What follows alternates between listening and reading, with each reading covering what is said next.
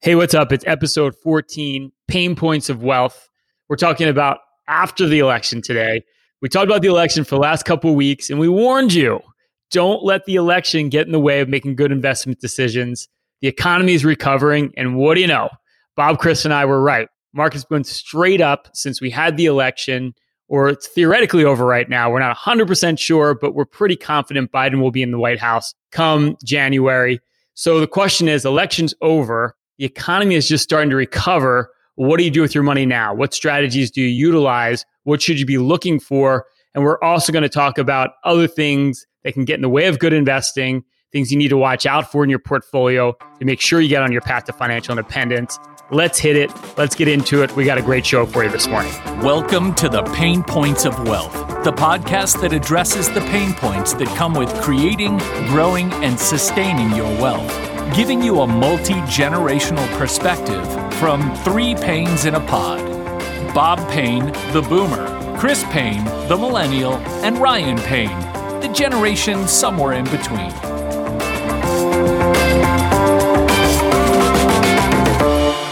You know, Ryan, I just wish it was from like your lips to God's ears because, for my baby boomer clients, it's not over. First of all, I can't invest because, this is the most important election of our lifetime coming up. And then the day after the election, the market goes up. I still can't invest because they're not really sure who won. And then a week goes by and says, I still can't invest because they haven't decided on the Senate.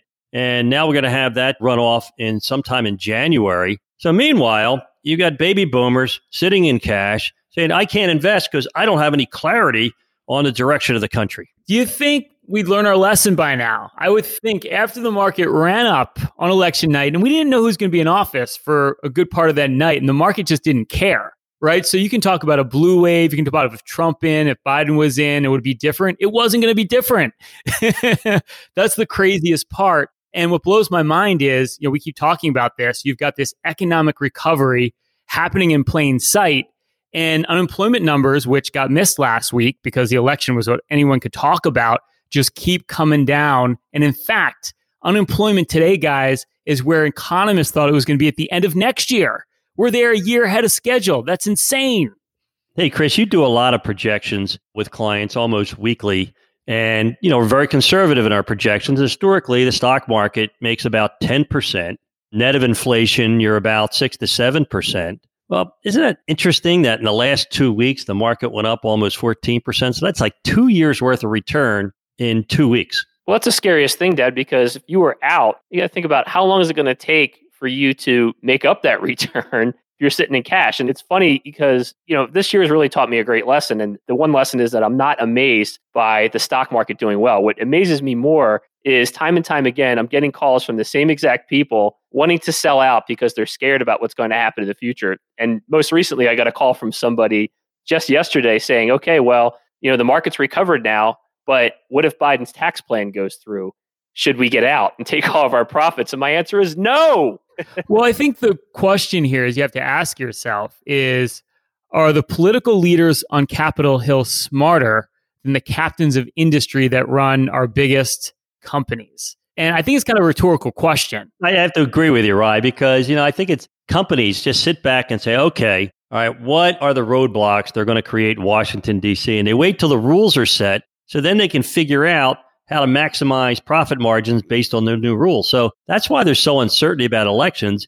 It's not a matter it's going to change things. It's just a matter of the captains of industry, the companies that you all invest in, that we all own, are waiting to see what the rules are so they can figure out how to get around them to make the most money for their shareholders, more importantly, themselves. Last I checked, the capitalist system rewards you if your stock goes up. Yeah, it's probably the only incentive that these captains of industry think about on a daily basis is I get compensated in stock.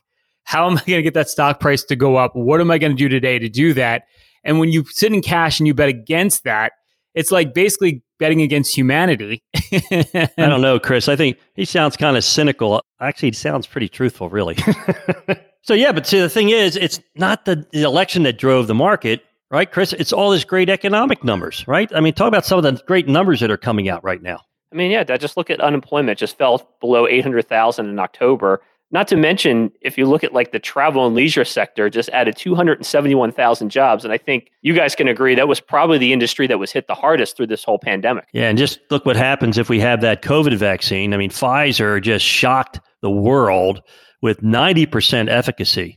You know, Dr. Fauci said the other day, if we get a vaccine with 60%, I'm hopeful. 90% efficacy, guys. That's an incredible rate. It's an amazing development when Pfizer developed this vaccine in such a short period of time and with such success. Yeah, and the thing is, it's crazy, is think about all that pent-up demand right now as things incrementally reopen. We saw it this past weekend, guys. We celebrated Chris's birthday in Rhode Island. Happy 40th, Chris. You're catching up to me. And actually, Chris is the younger brother. A lot of people don't know that. Yeah, younger. He's much more mature is what you're trying to say.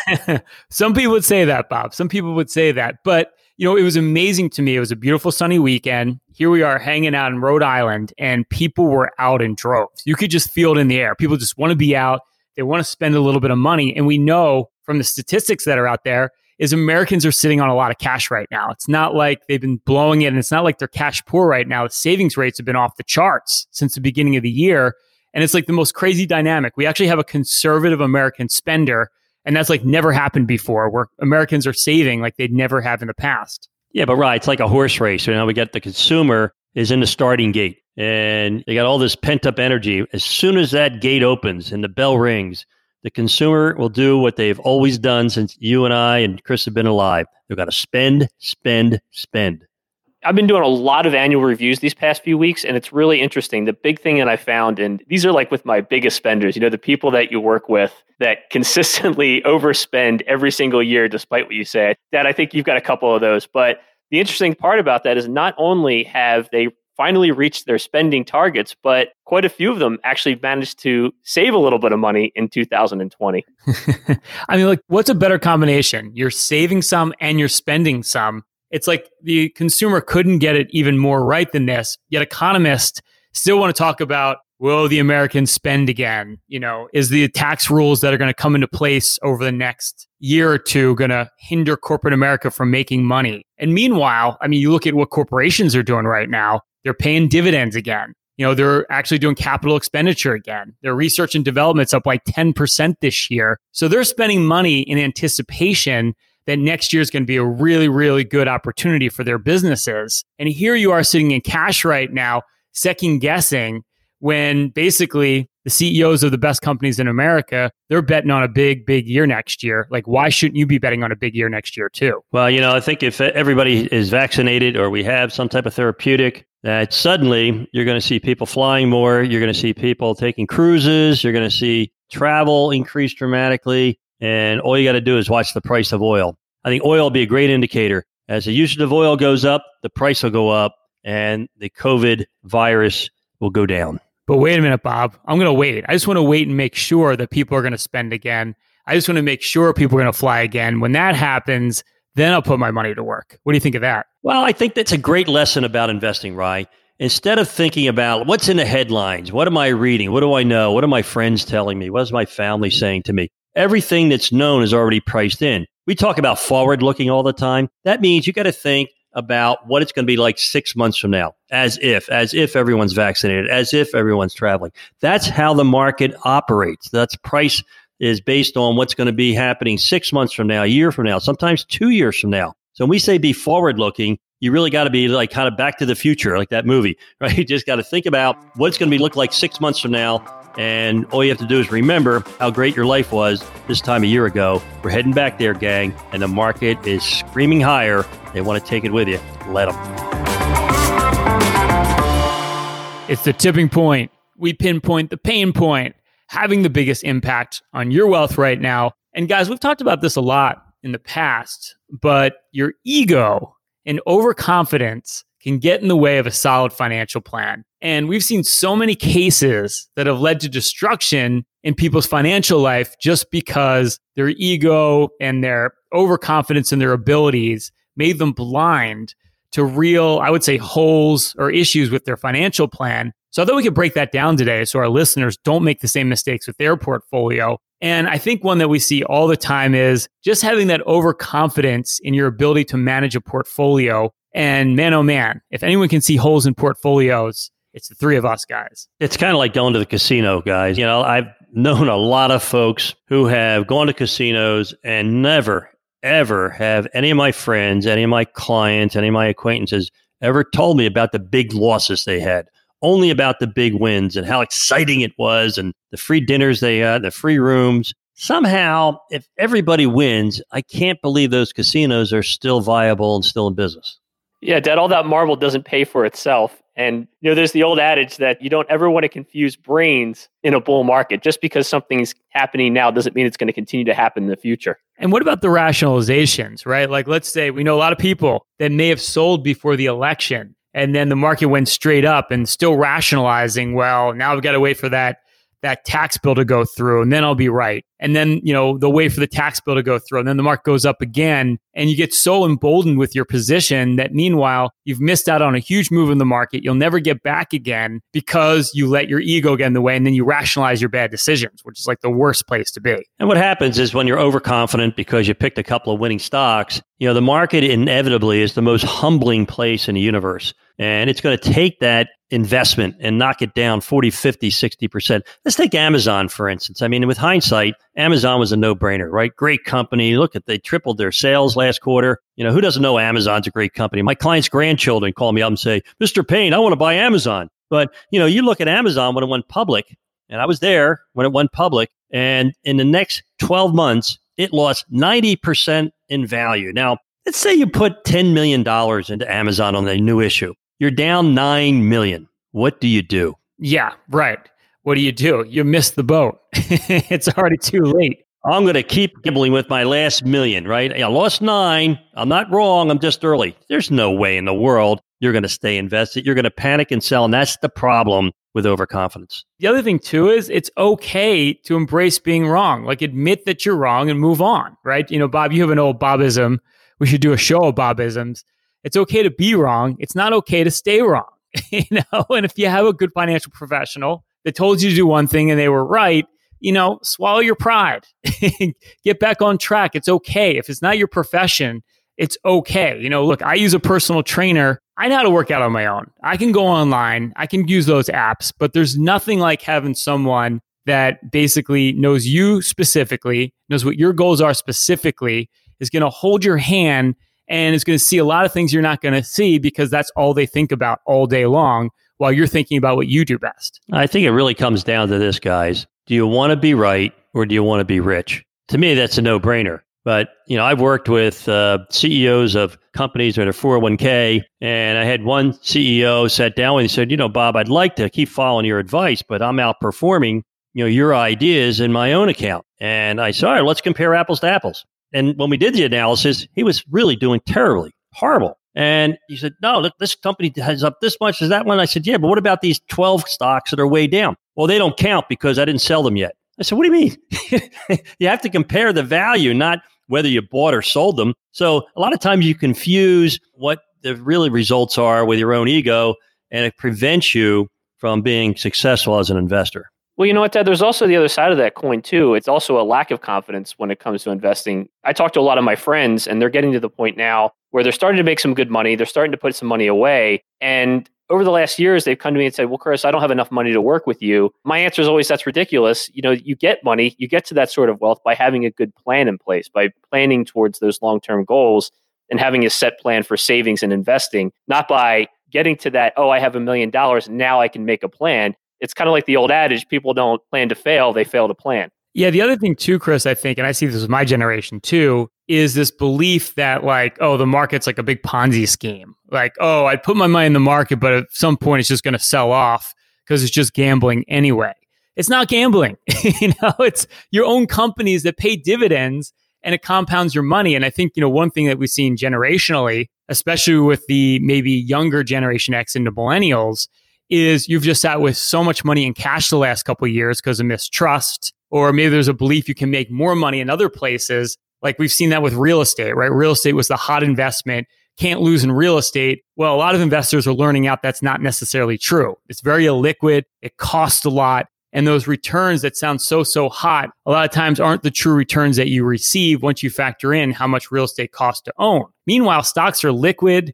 they're cheap, they pay great cash flow, and that cash flow goes up over time, but it's just a misconception of understanding how investing really works. And you know, guys, that's the beauty of investing. If you keep it simple, you're successful. And I can't fault people, for being cautious, for sometimes being underconfident, because you have all these overconfident charlatans selling products that supposedly fix all those problems. No downside risk, nothing but upside. You get all the gains and none of the losses. These people are selling products that have no track record, that have gigantic fees.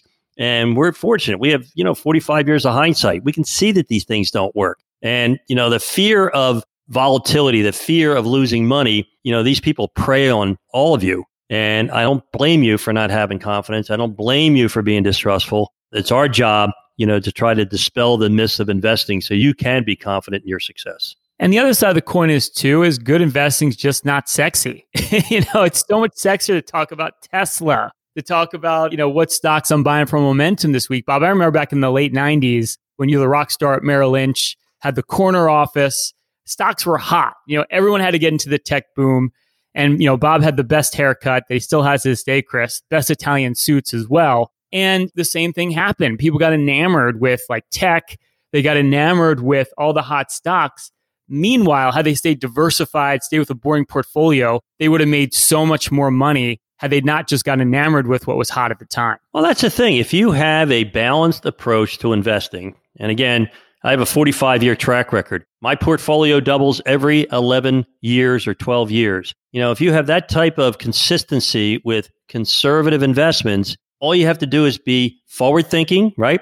Have the confidence that diversification, having your money spread out, and not worrying about, being jealous that your neighbor has a lot more Amazon or Apple than you do or Netflix. It doesn't matter. It's compounding. It's saving, like you said, Chris. That's the key to success. A lot of this really reminds me of back in like the late 90s, early 2000s, we had the dot-com bubble, right? Like you went to work for that company called Screaming Media. You sold content for websites. And beyond that, I don't really know what that company did. And like there were so many .coms out there that were kind of the same way. I had no idea what they did, but people were like, basically, it's like the SPACs, just basically people are throwing money at this stuff and having no idea what they're doing. I remember those days. I remember I would prospect cold call all day, and these .com companies like dogs.com, they would be out of business the next week. It was a hard time to be a cold caller at the top of the market in March of 2000 or May of 2000 when I got out of college. I commended you for getting up every day and calling those companies. It couldn't have been easy, but it reminds me of a lot of what's going on right now. Everybody's so hot on big tech,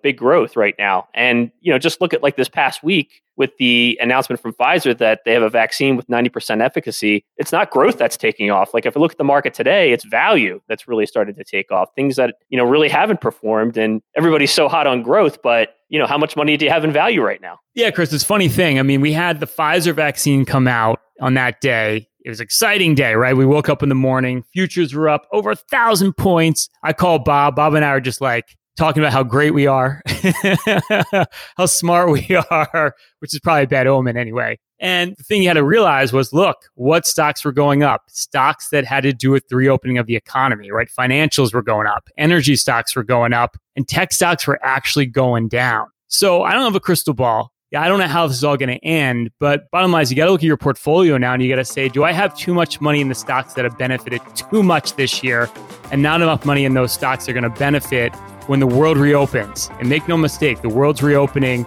and you've got a plan for it. Bob, Chris, and I now have spent a collective 70 years helping individuals just like you with their planning and investing. This is literally what we do every single day.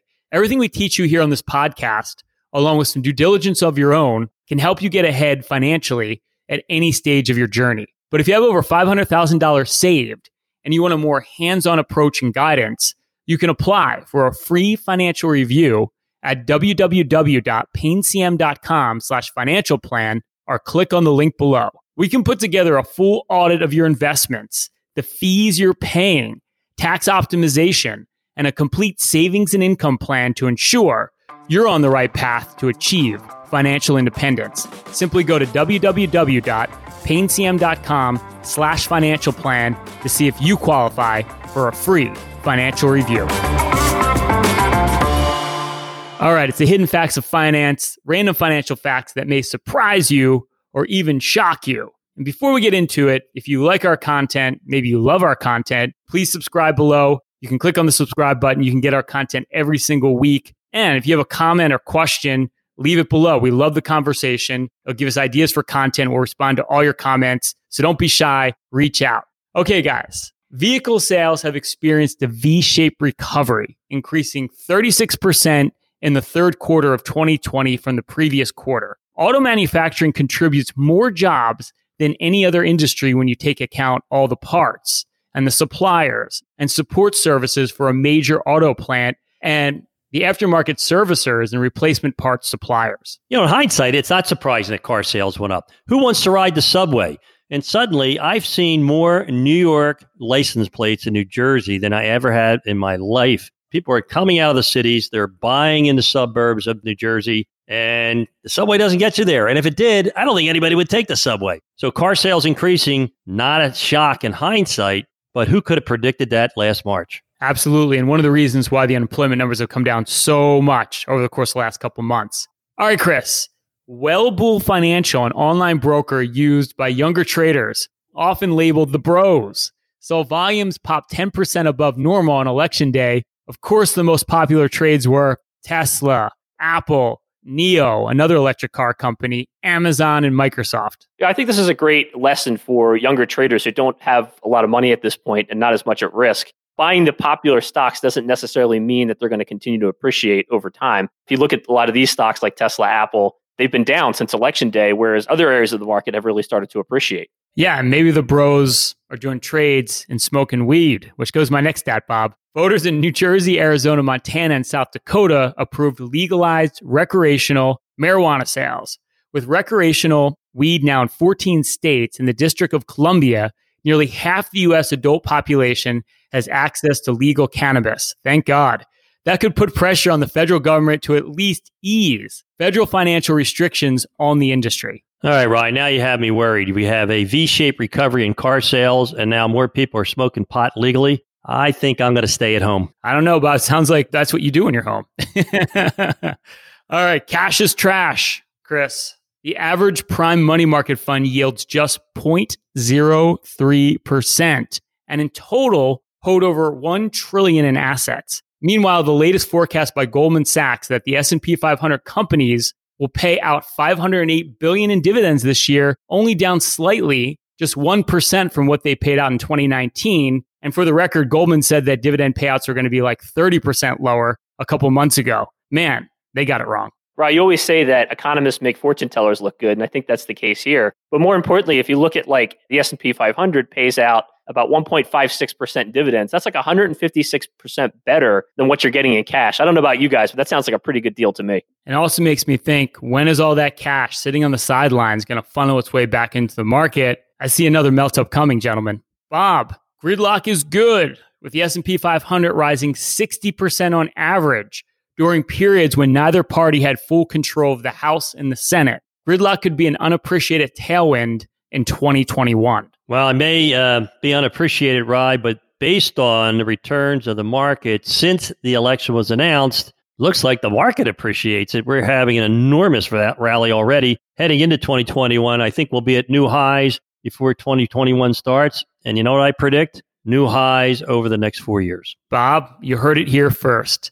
All right, Chris, this is your stat. Berkshire Hathaway appeared to sell about $4 billion of Apple shares in the third quarter, according to a disclosure released Saturday in conjunction with the company's third quarter earnings release. For those of you who don't know, Berkshire Hathaway is chaired by Warren Buffett, and by all intents and purposes, probably the world's greatest investor. And I have to say, if he's selling Apple stock, tells me it's probably not the best time to buy here. Yeah, and you never go broke taking a profit, and trimming back on your winners is a good lesson for everybody. Well, gentlemen, another great show. If you love our show, you like our show, and just to appease Chris, please click on the subscribe button. Tell us what you think. Please leave a comment. We're always looking for feedback to make our show better.